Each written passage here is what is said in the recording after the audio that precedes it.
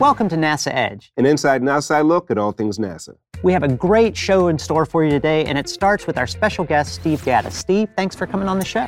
Glad to be here. Always a pleasure to join you guys on the show. Speaking of joining us, this is your fourth appearance on NASA Edge. You are kind of becoming a resident co-host. That's awesome, and I am keeping track. A veteran, if you will. And of course, we have a rookie correspondent outside the studio. Sarah, how's it going? Hi, I'm Sarah Messina. I'm a student at UC Berkeley, and I'm just going to be doing some interviews a little bit later about Ceres and then the radiation budget instrument, RBI. So you're feeling good? You ready for today's interview? Totally ready. I live my life by the Emperor Kuzco motto, bring it on.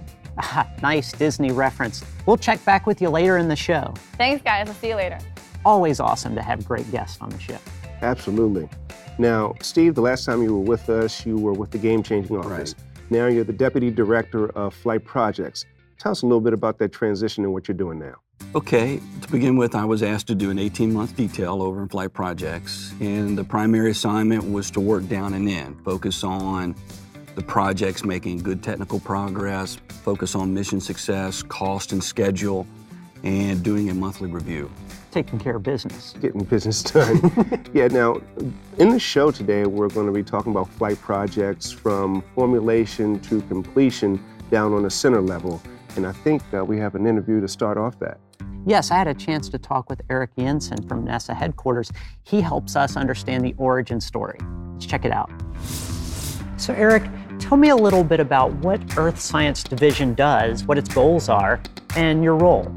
Well, we're actually responsive to one of the agency's primary goals, and that is to expand scientific understanding of the Earth and develop technologies to improve the quality of life on our home planet. So within the Earth Science Division, there are four elements. There's a research element, an applied science element, a technology element, and then flight programs. Flight programs is what I'm in charge of, and we develop satellites and instruments to measure all sorts of parameters around the Earth and take that data and distribute it around the world to everyone free. I love that about what you guys do. You know, like the data goes to everyone. Everyone. It's there. Just go to NASA's website and you'll be able to find information on how to get that data. Now, it's interesting you said flight is part of what you're doing. Now, I always think of flight in terms of flying in planes, but you're talking exclusively space? No, we do some suborbital projects, so we actually do fly on airplanes and take measurements. But the larger portion of our portfolio is actually satellites. And when we say flight, it's flight into space. Now, that seems to be a pretty challenging task, figuring out what's going on the planet from space. So how do you address this challenge of getting these unique data sets? It's really incredibly complicated. So what we try to do is look for specific measurements that we'd like to take to measure something, say, ocean salinity. So we look at individual parameters, and then we try to take all that data and assimilate it and try to tell what's really going on the Earth. So I imagine that part of what you do is once you kind of have this goal in mind, you've got to go out and find the people who can actually do this for you. Exactly. We do it two ways. One way is we direct missions specifically to a NASA center. And another way is we have open solicitations in which we look for either government or private industry or academia to respond to us back with proposals for how they would address some of our science needs. We're looking at one of flight projects at Langley's missions, which is SAGE-3. How are you involved with SAGE-3 and other flight projects related to missions? Yes, so SAGE-3 is one of our projects that's going to go on the International Space Station. Within our science, we're actually employing the International Space Station more and more as a platform for us to take measurements. We're able to get there relatively inexpensively by accessing missions that are already planning to go to the International Space Station. And then we're able to mount onto the International Space Station, take advantage of some of the resources that they have, and be able to take our measurements. And SAGE is one of those that we're really excited about because it's one of our big opportunities to get some important data back. What are some other examples of some success stories that you have from a Earth Sciences Division standpoint? Well, we certainly have many missions. We currently have about 18 missions that are currently in orbit collecting data, and we've got almost an equivalent amount that are under development to go forward. And I'll point out a couple from the Langley Research Center. So you mentioned SAGE. There's also Ceres and Calypso are two other projects that we're working with. So Ceres is our radiation budget instrument, and Calypso is a laser measurement looking at clouds and other atmospheric elements. So we do a wide range of stuff, and it's really exciting taking a look at all these measurements. Tell me a little bit about how interesting it is to actually meet with these experts and subject matter experts at the various centers and partners, because they're the ones that are actually going out and making it possible to get those data sets. Yeah, it's true. I don't think people really have any comprehension of the expertise and hardworking people that are working on NASA projects. This is their passion. It's not just a job to them, it's the love of their life working on these projects and knowing that they're making a difference. They recognize the objectives that we have about understanding our home planet and are really passionate about delivering that science for us. You know, Steve, that has to be one of the cool things about what you do. You get to work with all these experts, as Eric said, all these people that are very passionate and skilled in doing their jobs. That is the best part of the job. In that interview, I asked about SAGE-3. What exactly is SAGE-3? SAGE-3, by definition, is the Stratospheric Aerosol and Gas Experiment. I see you consulting your notes on that. I wanted to make sure I got that right. Gotta love those acronyms. If I didn't, there would be, I'd have to pay. Absolutely. But it's going to go to station, and it's going to be studying the ozone and measuring pollutants. And one might say that we're understanding the planet and helping to save the planet. It's also very interesting it's on station. That's a unique thing, right? It's the first time we've got an Earth science observing instrument that's going to go to station. Love first. Now, one of the things that Eric talked about is that a lot of the data that comes from these projects is open to anybody to use it. Can you tell us like some of the organizations and people around the world that actually use the data?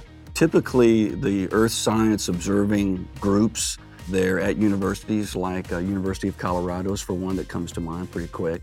And then you've got NOAA, they use this information here within the States. And then you've got, the Korean Institute, then you've got the Japanese Institute and the European. I mean, so we all kind of share that data to make sure we understand what's going on globally. Now, using SAGE-3 as an example, once headquarters has awarded that project to Langley, once it gets here, how do you manage it? Typically, a mission that's flight to orbit goes into flight projects, and we've got 10 of those missions right now. And we'll assign a project manager.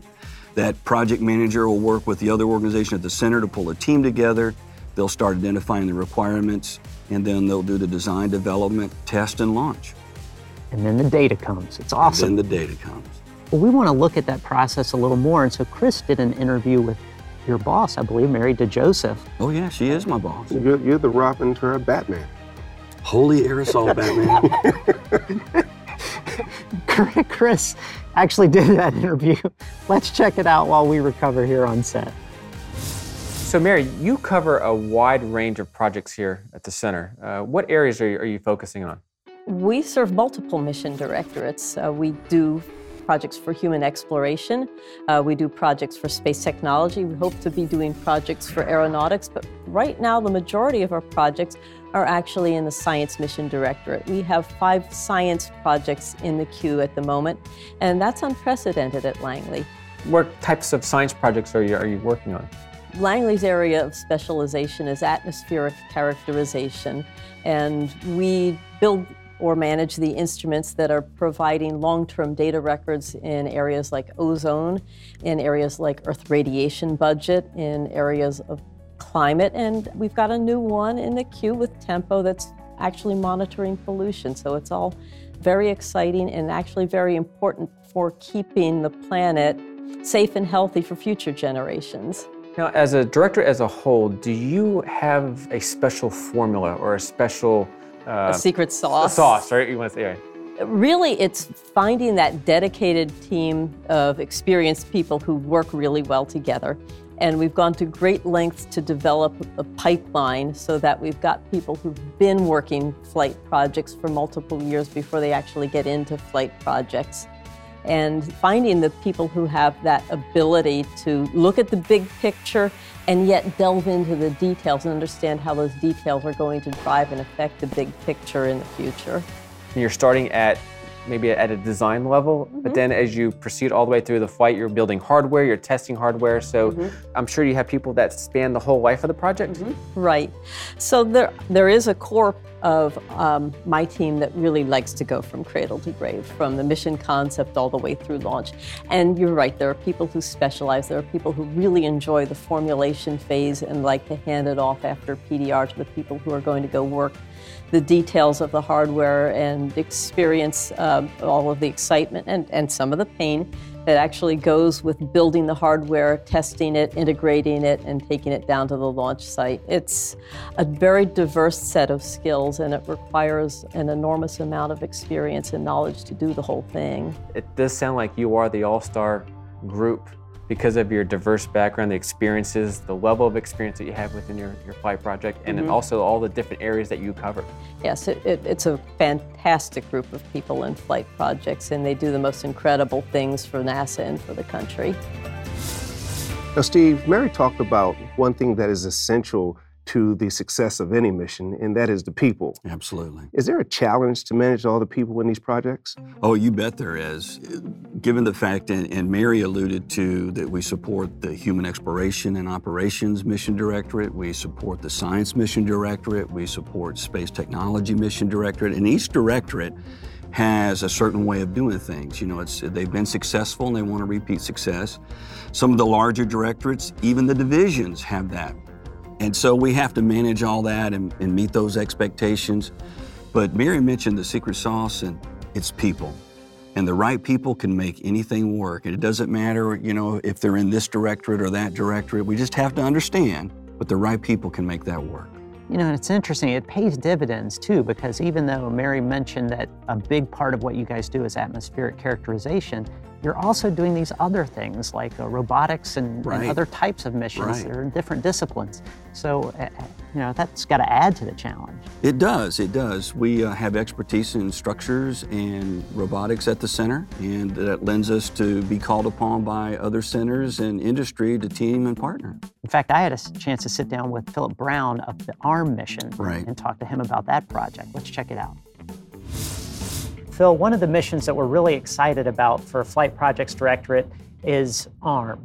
Tell us, what is ARM? So ARM stands for the Asteroid Redirect Mission. It's actually two missions in one. There's a mission to go out and collect a boulder from an asteroid, return it to local Earth-Moon system area. And the follow-on mission would be to send up an Orion crew to actually do an EVA with the collected boulder and assess it and return samples back to... Sort of the hands-on version. Right. So let's talk about the part that you're working here at Langley, because I've been into the high bay and I've seen the special floor and some of the hardware. What actually are we working on here to further the mission? So Langley is working on a subsystem called the Contact and Restraint Subsystem, which is basically the landing legs, if you will, for the whole ARM robotic spacecraft. The CRS will actually serve three operational purposes on the redirect mission. And that is first to be the contact and load attenuation system on touchdown with the asteroid. We're actually landing the full spacecraft on the asteroid directly over a boulder, which we've done, you know, precursory surveys of and had selected prior to the landing event. Is that why you have the special floor, to simulate those conditions for not only the legs, but the mechanism to retrieve? Yeah, so we're going to be working in a near zero gravity environment. These asteroids that we've been targeting have gravity fields somewhere on the order of micro-Gs compared to Earth, you know, 1G gravity systems. So it's very light gravity systems. So that's what we've been developing over on, you know, what we refer to in some vernacular as the flat floor system. And that allows us to develop a system that floats on air bearings to give us sort of that zero G type condition and frictionless type setup for us to work to help pan out our concept. So that's what we've been doing for about the last year and a half, is pulling that system together. What's the next level of testing before you actually get to flight-ready hardware? The next step is we're in the process now of developing some prototype legs that we will again actuate with commercial hardware to get to a system that represents more closely the stiffness of the actual flight design that we're working on. So that system's under development now. We expect to see that come together before the end of the calendar year. and then we'll be able to use that as a closer representation of where we're heading for the flight design. You know, Chris isn't on the set today, but he did find a way to make it into the B-roll of our last video. Yeah, he's pretty sneaky that way. Yeah. Yeah, it's interesting because he's host and yet camera person. He's kind of doing a little cross-discipline action. And speaking of cross-discipline, that's not unlike what your engineers and scientists are doing in your missions Absolutely. for FPD. Right. Our teams are so talented that if they do structures, say for human exploration, they can switch over and do structures for a robotic mission or do structures for like satellite servicing or do something related in earth science. Very flexible. And in another cross-discipline situation, we have our intern who's actually ready now with her interview on Ceres. Let's check it out.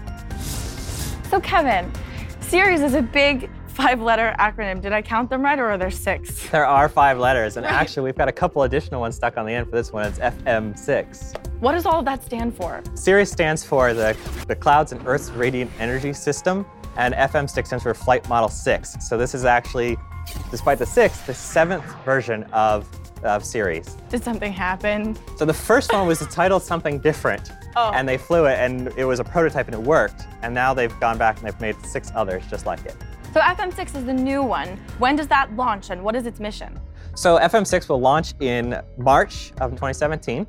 Its mission is to measure the radiation that is going towards the Earth from the sun, and also the radiation that is emitted from the Earth and reflected by the Earth. So it's launched as part of a larger spacecraft, JPSS-1, which is run by NOAA. It's a joint polar satellite system. So this is the first in a series of missions that NOAA is doing, where they bring together a set of instruments that work together to fly in what we call the A-Train, which is led by the mission Aqua. Okay, that was a lot of technical things there. Sure I think was. the first thing was radiation. That's sort of like dangerous stuff, right? So the type of radiation I'm talking about is actually mostly visible light that you can see, and the infrared, which makes you warm. So the light that comes into the Earth from the sun is either reflected by the clouds, or it can be absorbed by the Earth, its Earth's surface, or it can be reflected by the Earth. So there are a couple different ways in which the light can interact. What we're finding is that in order to predict the overall climate change, which is the overarching goal of Ceres, we need to be able to understand how much energy is the Earth getting and how much energy is it letting go. Because if we're actually receiving more energy than we're letting go, we're slowly warming up over time. And we're talking fractions of a degree over decades. So we're trying to get a very, very high accurate system to watch for tens of years with Ceres and a follow-on of RBI to take a look at how much radiation we're receiving, how much is leaving, and be able to kind of characterize how the clouds are interacting into that, which is where Ceres gets the C in its name from. So Ceres is measuring clouds and radiation, and I assume there are other measures taking place. How is that done? So we're actually doing it with 3 instruments that are very similar to each other. We've got 3 what we call bolometers, which measure the amount of radiation that hits them.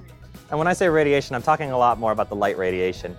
When we have one channel that has a shortwave filter in front of it, so it only allows the shorter wavelengths of light to get in. Then we have one with a long wave filter that only allows the longer wavelengths. And then we have one that we call the total channel, which allows all of the wavelengths of light to get in.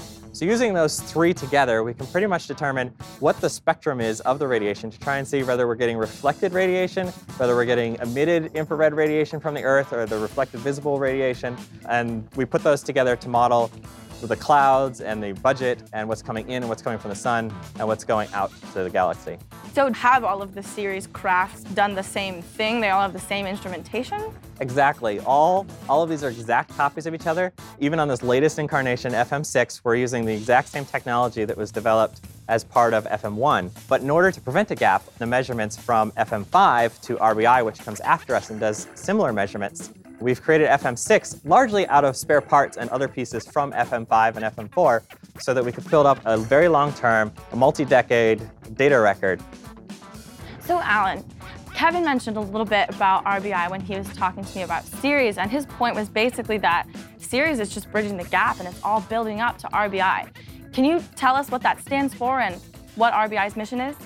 So the overall instrument radiation budget instrument, we're making Earth radiation budget measurements. So what that really means is we're looking at the energy that comes into the Earth, which is sunlight, and energy that leaves the Earth, which is reflected sunlight and thermal emissions. So RBI measures all the energy leaving the Earth. Okay, and why is it important to have such a huge data set over such a long period of time? Yeah, Ceres has been taking data for 20 years, and there were some precursors to that. The IRBI instruments started these initial measurements. One of the reasons why it's so important to have the long data record is that there is natural variability. It varies over long time spans, 10, 20 years. So you need to have data that envelopes that entire cycle so that you can understand what's actually long-term change and what's just variability. Just trying to sort those two out. Can you kind of give us a little bit of a sense of what is the significance of if the radiation budget is overall warming or cooling, and what affects that? Is it natural factors, or does mankind play a role as well? So RBI looks at the overall energy budget. What it's doing overall will affect overall policy, how we respond to the measurements, how we as a nation, world respond to the measurements. So understanding if the warming is natural, as part of a natural variation. If that is the case, then it'll go back to normal and you don't really have to worry about it. It'll take care of itself. But if it is a long-term trend, that gives us an opportunity to inform policy and make decisions that may change the direction. RBI itself does not determine whether or not the warming or cooling is caused by humans, for example. If there is a long-term trend, then there are a number of other instruments that will come into play to help us inform what the actual cause of that is. Steve, what are some of the significant milestones you're going to see through flight projects over the coming year?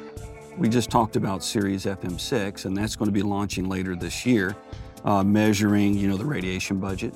And SAGE is going to be launching early this year, so that's exciting.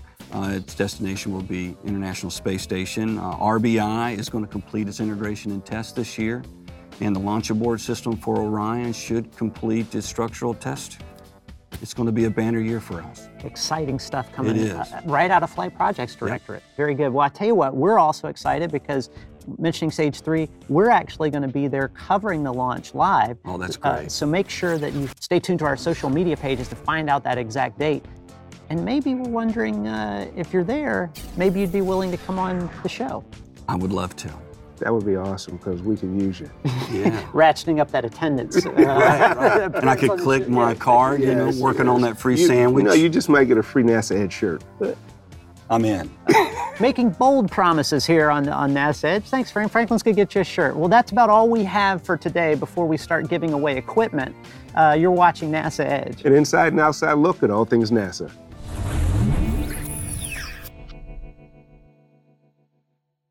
Hey, Steve, thanks for being on the show. Man, my pleasure. Good. Hang on before you leave, man. Right. I need you to punch my card.